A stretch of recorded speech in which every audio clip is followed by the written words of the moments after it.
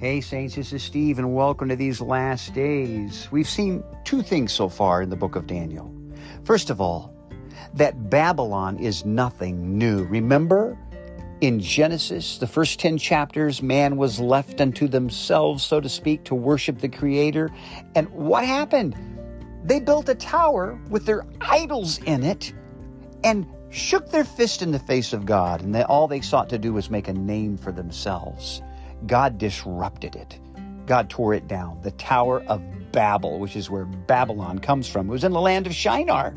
Same place where Babylon is. And when the dust settled, Abram was standing there. Him and his father, idol worshipers. And God came to Abram, the father of the Hebrews, and said, I want you to go to a land that I will direct you, and I will be your God, and you will be my people.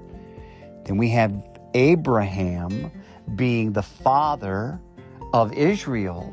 And as a father of Israel, he left the plain of Shinar, Ur of the Chaldees, Babylon, and he went, and eventually we see they come into that promised land, Israel, with Moses. We see the judges keep directing them back away from idols. We see the kings were given unto them up to King David and Solomon. And here we have Jehoiakim.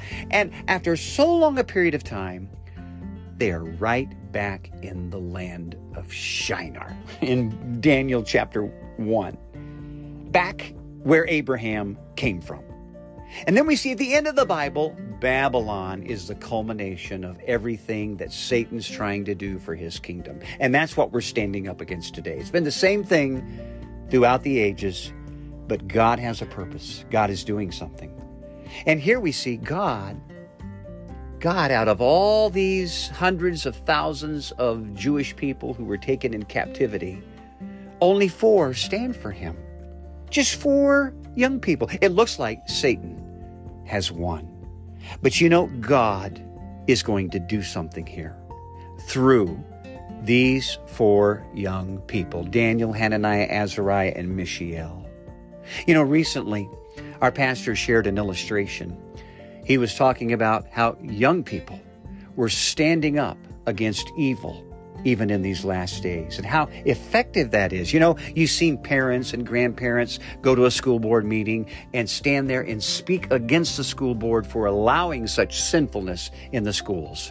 Well, he described a young person, and we've seen several of these, but this young person was 12 years old, and he articulately rebuked properly the school board for doing what they've done in their school. And he, for 3 minutes, pronounced righteousness, morality, and consistency, and going back to teaching them what young people need to be taught in the schools.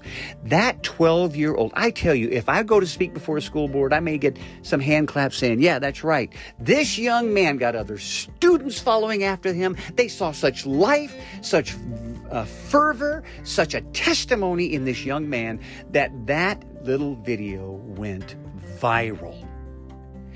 We need young people. Young people demonstrate the reality of Christ so much better than old people.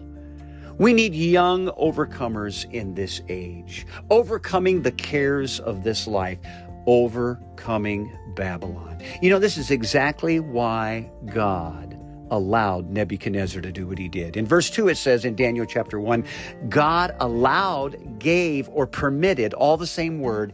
He permitted Nebuchadnezzar to take Israel captive, to take Jehoiakim captive, to take all of them captive, to destroy the city, to destroy the temple, and to besiege it, and to steal all of the treasures of the temple and take them and put them in his temple in Babylon. God allowed this. Nebuchadnezzar was the strongest man with the strongest, most powerful army on the earth. But God permitted him to do it. God gave it to him for a reason. God's always in control. God allowed Nebuchadnezzar to do this so that he might show his people, Israel, how they had gone astray for one reason, but to produce something, to produce these 4 young men, Daniel and his brothers. And out of this, You will see in Daniel, there is such a testimony from these 4 young, overcoming brothers that God eventually used them to bring Israel back to Jerusalem. God's in control. And God being in control means He's allowing what's going on in our atmosphere today on the earth. He's allowing world powers to do what they do and succeed where they're succeeding. And it looks like Satan's winning, but he's not. I tell you, through all of this, my prayer and your prayer should be that young people emerge. Old people too, middle-aged too, but that the young people would emerge and forget about this age. Forget about living for themselves. That sounds difficult, but God can do it.